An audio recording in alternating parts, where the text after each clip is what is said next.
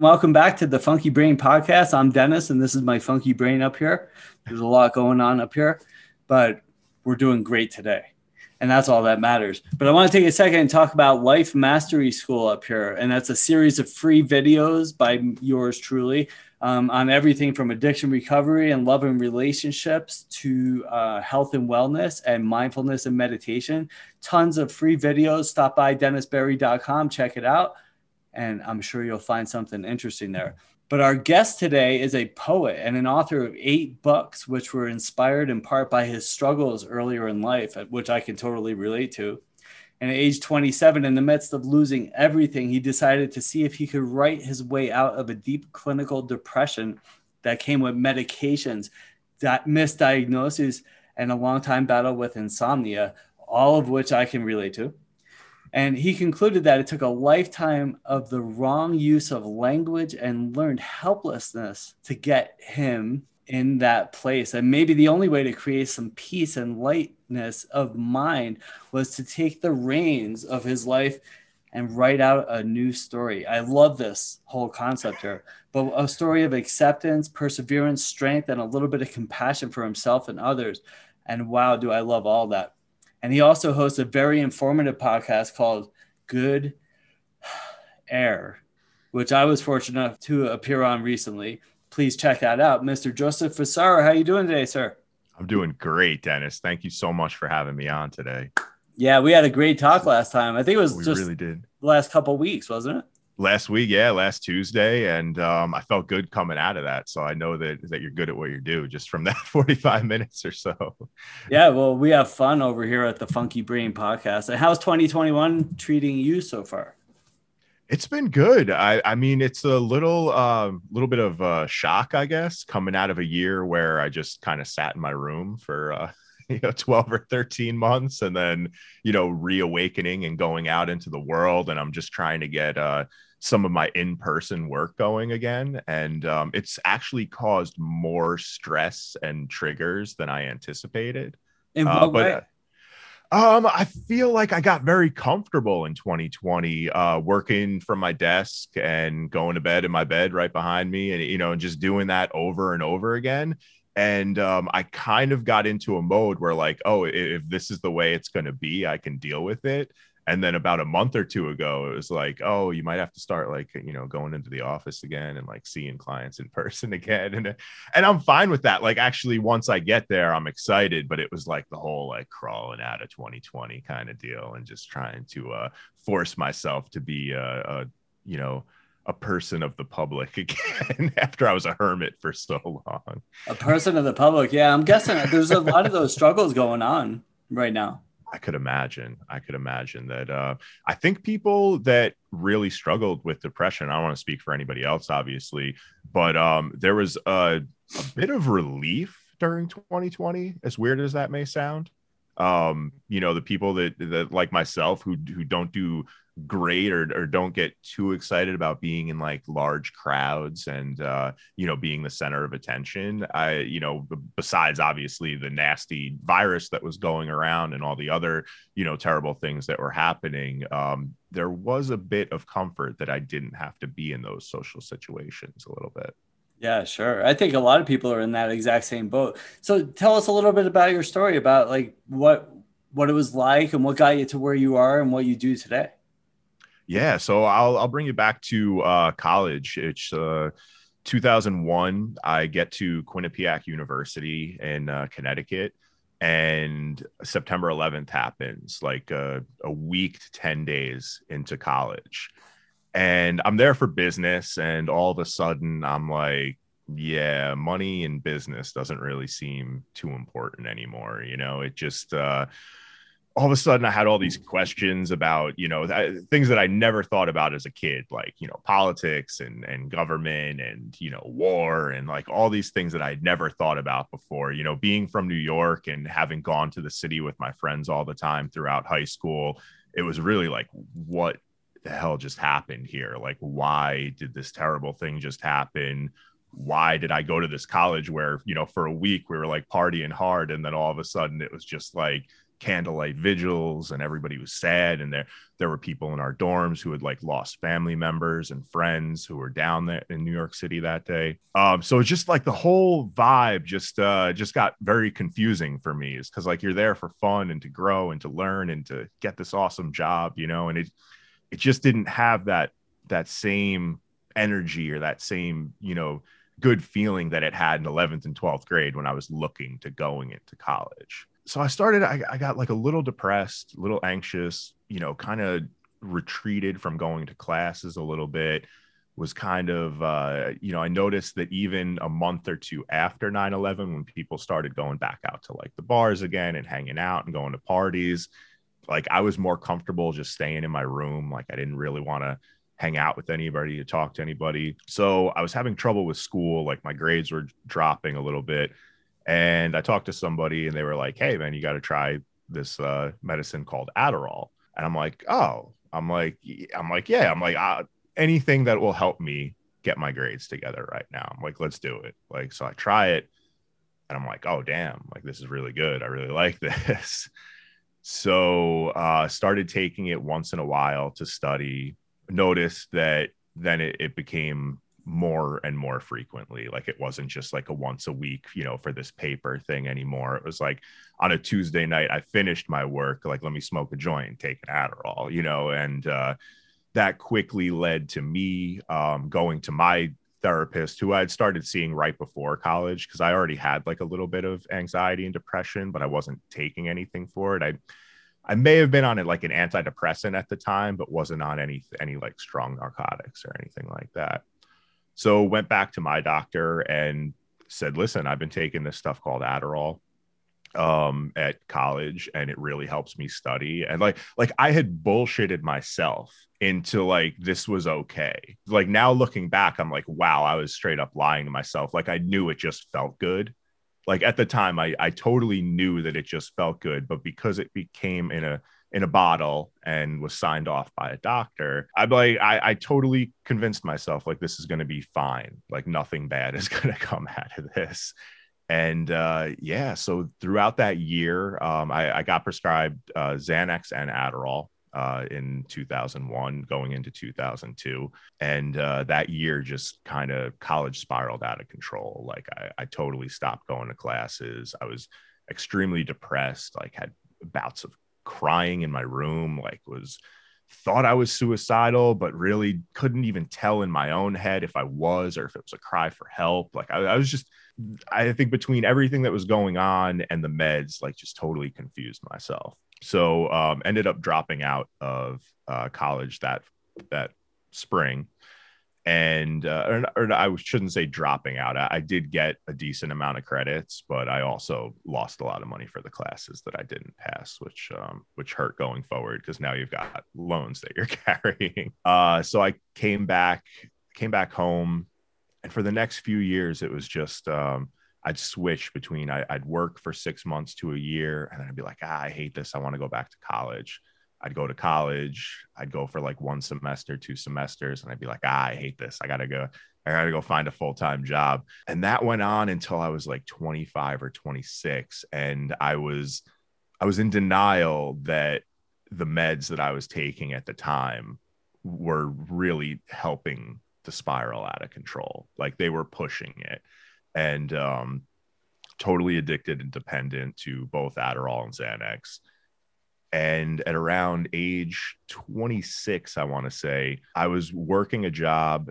I was miserable at the job. I was living with a few friends, and I just felt my symptoms like getting worse and worse and worse. And at around that time, I started having like mania and almost like schizoaffective symptoms that, now I believe it's from the excessive use of the Adderall and Xanax, combined with not sleeping, because I'd always had a problem with insomnia from when I was younger. So if you put Adderall on top of insomnia, it's like you're just never going to sleep ever. So at around age 26, so at this time I lost my job. I lost the house that I was living in with a few friends. Like, I just couldn't pay rent, so I couldn't re-sign my lease. Had to go back home. Couldn't make my car payments. Lost my car, from all like the things that were going on, and the way that I wasn't like facing what was going on. I wasn't facing the problems.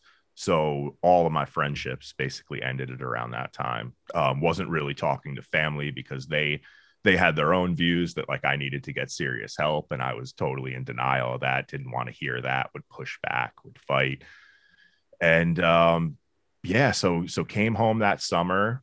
Like was in like a schizoaffective like manic state that whole summer, which was really strange because I had stopped taking everything that summer. Like a doctor had said, like, you're done, you're cut off, like we can't give you this stuff anymore. It's killing you.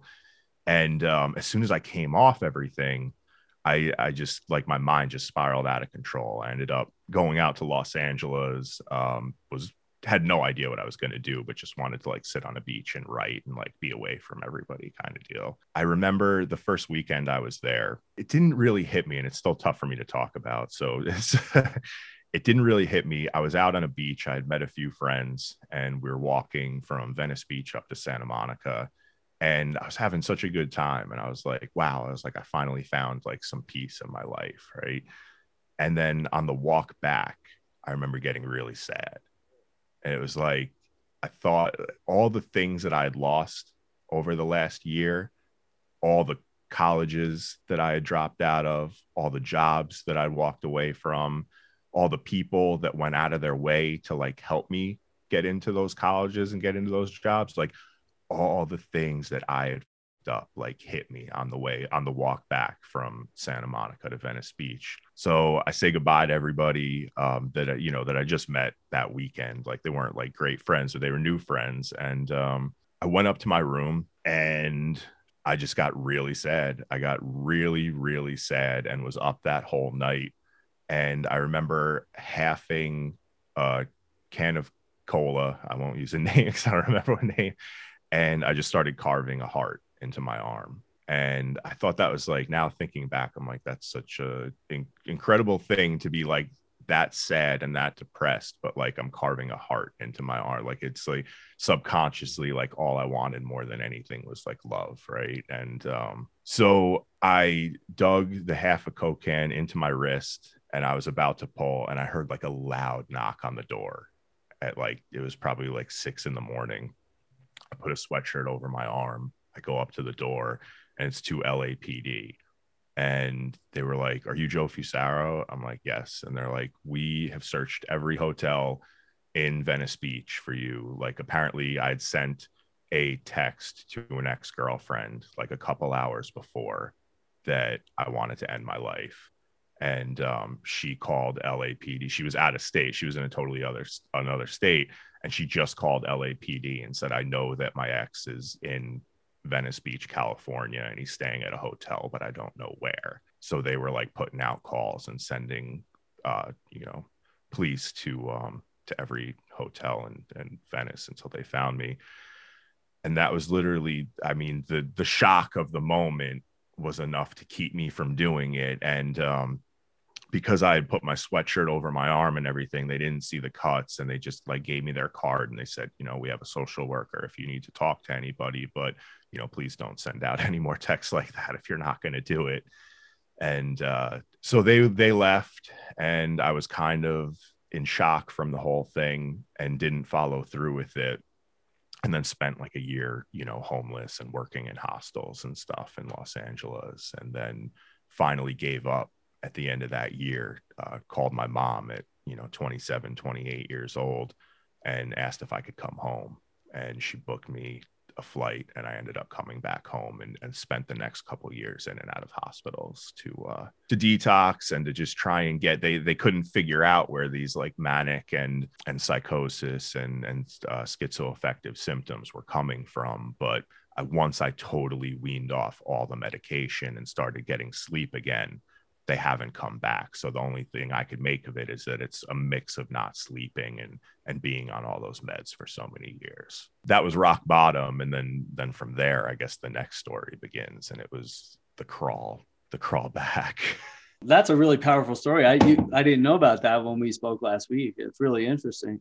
And, what a breakdown. A lot of us need that breakdown, that rock bottom point. I didn't specifically try to kill myself. I didn't have the courage to do that. I was doing it slowly with drugs and alcohol. Yeah. And I think a lot of people take that path too, because we're just lost and had nowhere.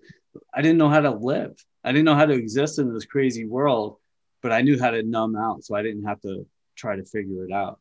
And that's a really powerful story. Well, I'm glad you made that through. And sometimes we need those breakdowns to get the awakenings. So tell us about the crawling out of that. There was a good 2 to 3 years, I'd say, from the end of 08 or beginning of 09 until maybe the end of 2011, where I was it was constant, me saying something like ridiculous to a family member that like just didn't make sense, and then they would call the police, and the police would show up at my house and be like, Joe, what's going on? Like, we heard that, you said, I don't even know what I was saying, but I'm sure it was just something manic and, paranoid, or like, me freaking out about something that wasn't really happening, or over anxious about something that people couldn't understand why I was anxious. And so it was a couple of years of just like, police picking me up, bringing me to the hospital.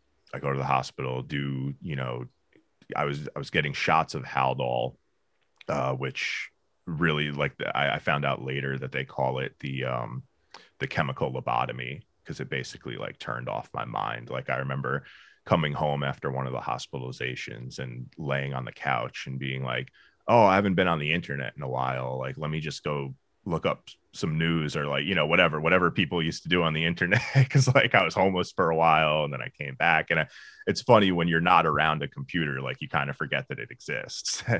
So I remember looking at the computer, and I'm on this med called Haldol, and I'm looking at like, the Google search engine, and I had no idea what to type. Like, I had no idea what I was interested in. Like, now if you ask me, I look up news, or look up Met score, or so, something would come to mind if I put a search engine in front of you and said like, hey, look up something that you're interested in. Nothing came to mind, and I was just like, this is freaking me out. Like, this is really bad. So I lost complete hope in the whole like psychiatry system. Like, I was disgusted in it, but like, I knew I needed help, but I was like, I just don't see an out for me with the way that they're treating it right now. So after a couple years, I like stopped going to the doctor, and I realized that if I just kept my mouth shut, they would stop taking me to the hospital. So like, I kind of learned to just like stop saying stuff. Like I don't know how it's easier said than done, right? Because when you're like freaking out about something, like it all just kind of spills out. But I stopped, and I remember my last hospitalization, they gave me enough meds for like 2 or 3 weeks, and they were like, you need to find another doctor, very soon, and you need to go to them like once a week, and until this is figured out. So I got out. Obviously, I waited until I had like 2 or 3 days of meds left, and I started looking through my insurance book and found a nurse practitioner, and I'm like, I don't even know what that is. Like, I don't even know what the hell a nurse practitioner is. Like, can this nurse prescribe me meds or whatever? So I call it, and it was like August or something. And trying to get a hold of a psychiatrist or a psychologist in August is pretty much impossible. They're all on vacation. He was the only one in my insurance book that picked up the call, and he was like, yeah, come in. I went and saw him. Turned out to be the biggest blessing of my life. Best therapist I've ever had. Has the credentials, or is better than any doctor that I've ever saw in my life. And I think by the third appointment, like once he saw that the meds were the problem, and that he looked at me like I was a real person. And I think that was the difference. Everyone that I had been going to before was kind of just like checking off boxes, like staring deep into me, like trying to figure out who I was, like what was I up to. But this guy just saw a person. He just saw a person that was struggling, that needed some compassion. And I remember he said to me, he's like, he's like, Joe, you deserve to be happy. He's like, you deserve happiness as much as anyone else. And I like my mind was just like, what? Like that's what I needed to hear. And I hadn't heard that, I don't think, in my whole life. And I mean, I don't blame anybody else for that, but it's just like I couldn't believe that, now I was probably almost 30 or maybe 30 years old. And this is the first time I had had a therapist like that I connected with. And after that, he had me doing mindfulness. He had me doing loving kindness and self-compassion with Kristen Neff. And then I got into John Kabat-Zinn's MBSR mindfulness, mindfulness-based stress reduction. And then it was just like, I realized that breathing and taking care of myself, like I realized that that's what I was missing in my life. It wasn't a drug. It wasn't a chemical. It wasn't, sex. It wasn't a high. It wasn't more money. It wasn't anything like that. It was just the ability to like take care of myself and love myself and treat myself good. And I didn't realize that we need to do that before we can treat others that way. And he helped me over like the next. I mean, I still see him today. So I'm 38 now. So I've been with the guy 8 years, and in therapy years, I feel like that's like 100, right? Like It is, so, yeah. That is a long time for one therapist. That's it. That's funny. yeah. So yeah, that's interesting. So what's your take now? Do you take meds now, or are you med free? So I do take a drug. It's called Seroquel for sleep, and it also helps with mania and bipolar. And so I guess people who have like bipolar 1 and schizoaffective would take it like during the day, in the afternoon, and at night. But because my problem is sleep, I only take it before I take a small amount before I go to bed. And as long as my sleep is on and I get like 7, 8 hours every night, I'm fine. I mean, I still have like a little bit of anxiety and depression that I have to keep an eye on. Like, I'm not saying like it's, I take that and everything's perfect, but yeah, if my sleep is good, like I feel good. Tell us a little bit about the good air.